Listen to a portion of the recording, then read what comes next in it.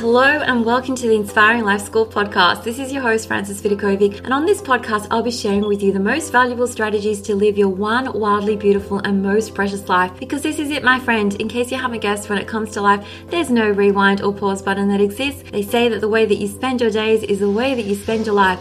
So my one and only goal here is to help you stop wasting your time, stop holding yourself back in life, stop experiencing non-stop negative mind chatter, stop just dreaming without doing, and start living life fearlessly instead, with more purpose, focus, and intention. I sincerely want you to live life in a way that when you come to the end of it, you know deep down in your heart that you 100% gave it your all, flaws and all. This podcast is not about doing life perfectly. Instead, it is about experiencing and living life with more clarity and courage and truly appreciating this precious adventure that we are so blessed to be on. So if you're with me here today, it's time to stop spinning in circles, get off the hamster wheel for good, put your hands back on the steering wheel of your life, and finally start living life in a way that you won't later regret. With that being said, let's dive on in.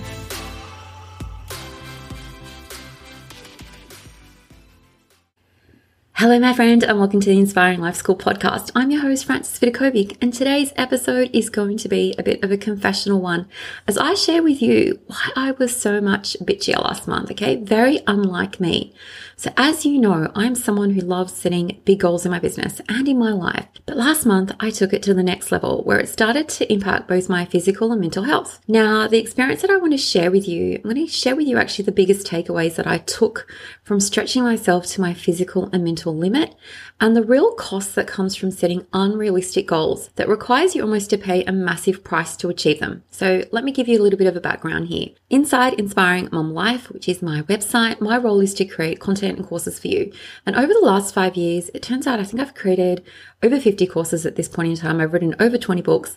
At the same time, I've written over 150 articles. So one of the tasks that I set for myself this year as a CEO of my business was to do an audit of everything that I had, and including the articles that I had written, so that I could see how they could be repurposed in different ways to provide you with even more value. Now, my original plan was to do this really nice and slowly, to go over 100 articles every month and give myself a full 9 months to complete this massive task without it impacting in any way the way that I show up in my life and my business in the other areas. But what ended up happening instead was something that I did not expect.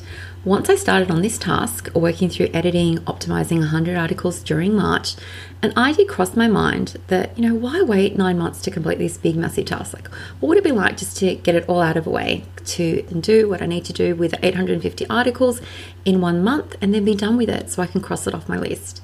Now, I have to say, just the idea of this big, massive goal, made me feel almost physically sick. I knew that it was an almost impossible goal, so it would take more hours than I probably even had and would require me to work with this laser-like focus that I didn't even know if I had it in me. But I love a challenge and I wanted to prove to myself that I could do it. So I made this my one and only goal for myself in March to complete. So ironically, I recorded first those 20 affirmation podcast episodes for you, the ones that were scheduled out throughout March. And ironically, had I listened to them, I probably would have stayed so much calmer. But then after that, I went to work on the biggest goal that I've probably ever set for myself in my business. Now, I generally work about 25 hours a week in my business, but given that it takes at least 15 minutes to work on optimizing an old article, and that's with me just working with a laser-like focus. I kept on referring to that. I've got to have that laser-like focus. I worked out that it would take me roughly 220 hours to get this job done. And that's me working at my highest capacity with zero distraction, zero time wasting, and zero loss of focus. But I wanted to see if I could do it, because this idea of achieving this big, massive goal, like a 9-month goal in just 30 days and just being done with it, was so mind-blowing that I couldn't actually imagine myself getting it done, but I wanted to give it a go. I wanted this goal so much that I was prepared to pay the price required for this dream to happen, okay? This is before I knew what the price was going to be. But as you know, every dream does have a price, and sometimes we just aren't fully aware of what the ramifications will be, that come from paying that price. And here's what I discovered when I was working through this goal, I was getting to the 100 article marker, then 200, 300, 400, 500, 600, 700 landmarks, and so on. I was sacrificing things that I didn't realize would really, really hurt to sacrifice. So in that last week of March, I was waking up at 4 a.m. to get started on my goal, because I so badly wanted to get it done, sometimes working until really late in the night. And this is in addition to me still living my normal life. Like I'm still a mum, I'm still a wife, I'm still a friend. I went away for a girls' weekend. I still had my life to live. But here's what I discovered, like especially from like sleeping less, what the lack of sleep did to me. I became more irritable, became more grumpy, just a little bit bitchier. Now, I let my family know in advance what was happening, that I was working on achieving this big, massive goal for the month, that I was trying to achieve the impossible, and that all of this, like my sort of mood swings was just temporary. But it started to mess with my mind a bit, okay? My mind was always buzzy, thinking about what I wanted to achieve for that day, the high level of focus that it required from me. If something like a distraction came up, I was like getting really annoyed. I started to miss out on my 2 daily long walks because that would be missing out like 2 hours of extra work that I could be doing. I started to eat more crap because it was so much easier for me to reach for just whatever was in the cupboard rather than taking the time to prepare a really healthy meal. And one of the things that I really started to miss was my favorite like morning rituals, like journaling and reading. They used to make me feel so calm and relaxed throughout the day, but it was almost like I wanted to jump straight into doing the work that I had set for myself to get onto those articles, and so I was skipping out on that. And this continued for the month. And honestly, when I reached that finish line just yesterday, the last day of March, and I finished going through that final article, I didn't even have the energy to celebrate. It was almost like I had won a war, but there was so much pain that came from being in that war. And I should know, like, it's probably just like a war with myself. I was so mentally and physically exhausted. And sure, I was really super proud of the fact that I achieved this impossible goal, and that in itself felt so amazing and totally freeing. And of course, like saying I should be celebrating, but it did come at the expense of my mental and physical health just for 1 month. Okay, I cannot even imagine having done it longer. That afternoon, it was like 5 o'clock, like I just collapsed on the bed and fell asleep for hours. And then I slept in today, and it's still taking me, I can see it's going to take some time just to really reset my mind and reset my body, but I am desperate to get back on track. And so now that it's over, I just really wanted to reflect on this experience. And now I know I'm never ever going to go that hard after a goal again, like a goal that negatively impacts my sleep and my mindset, my relationships. Goals are, of course, great to have, but we need to remember that we can always actually just adjust the timeline that we set for ourselves. So when I reflect back on the previous month and I see, like I can now see, like that goal really was better suited to a 9-month timeline rather than 30 days. Okay, what was I thinking? All the angst that I experienced last month came from me trying to do something quicker and with more urgency than it really warranted. And the urgency just came from my own thought, like I want to complete this task in 30 days. And this single thought created so much like unnecessary negative feeling in me, unnecessary pressure, overwhelm, stress. Okay, it just came from having that thought and deciding that that thought was true, like that it was possible. And really, like I know that I'm never, ever, ever going to do that to myself again. And you too, like I am all for having goals, but just making sure that you have a really realistic timeline. So for you, your goal might be to lose 20 pounds or to write a book or to start a business. But I want you to give yourself so much more grace and peace and less pressure. Give yourself permission to do it in a longer time frame. Let's just say, like, if you set that goal and you have 6 months to give yourself, okay, that's fair and realistic, rather than saying that you need to make it happen in 30 days. Can you see the difference that would happen in your mindset if you were forcing yourself to do something in an unrealistic timeline? Okay, which is what I did last month. Okay, for the first time ever, I pushed myself to my limit. And I learned a lot from the experience, but I would never, ever do it again. So I wanted to share this with you today because I want you to know that you can take your time with your goals.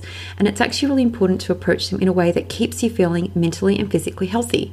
So when I reflect back on what I achieved, last month, I'm really proud of my accomplishment. I proved to myself that I'm truly capable of achieving big things, like anything that I set my mind to. But I also would never repeat it again, like go after a goal that's created in a container full of unnecessary pressure, because it messed with my sleep and I temporarily had to surrender like my calmness, my calm thoughts in exchange for thoughts like, I have to make this happen, okay? It's not even true. But that thought like I have to make it happen this month was what led to my overwhelm and stress. And was it worth that exchange? Not really. Like it wasn't a healthy exchange. Would I do it again? No, like I don't think I'm ever going to set myself a truly demanding or near impossible goal. But did I learn something from the experience? Absolutely. It reminded me that I'm creating my own negative feelings of overwhelm and stress from setting goals that aren't healthy or realistic. And in the future, if a goal impacts my mental and physical health, I know that I'm going to have to adjust the timeline for that goal. As much as it's wonderful to be productive, and I already know, like I can be super productive, okay? Like not even what I did last month, but generally speaking, I'm super productive, but I know it's possible to be productive while staying calm and focused because I've done that for years.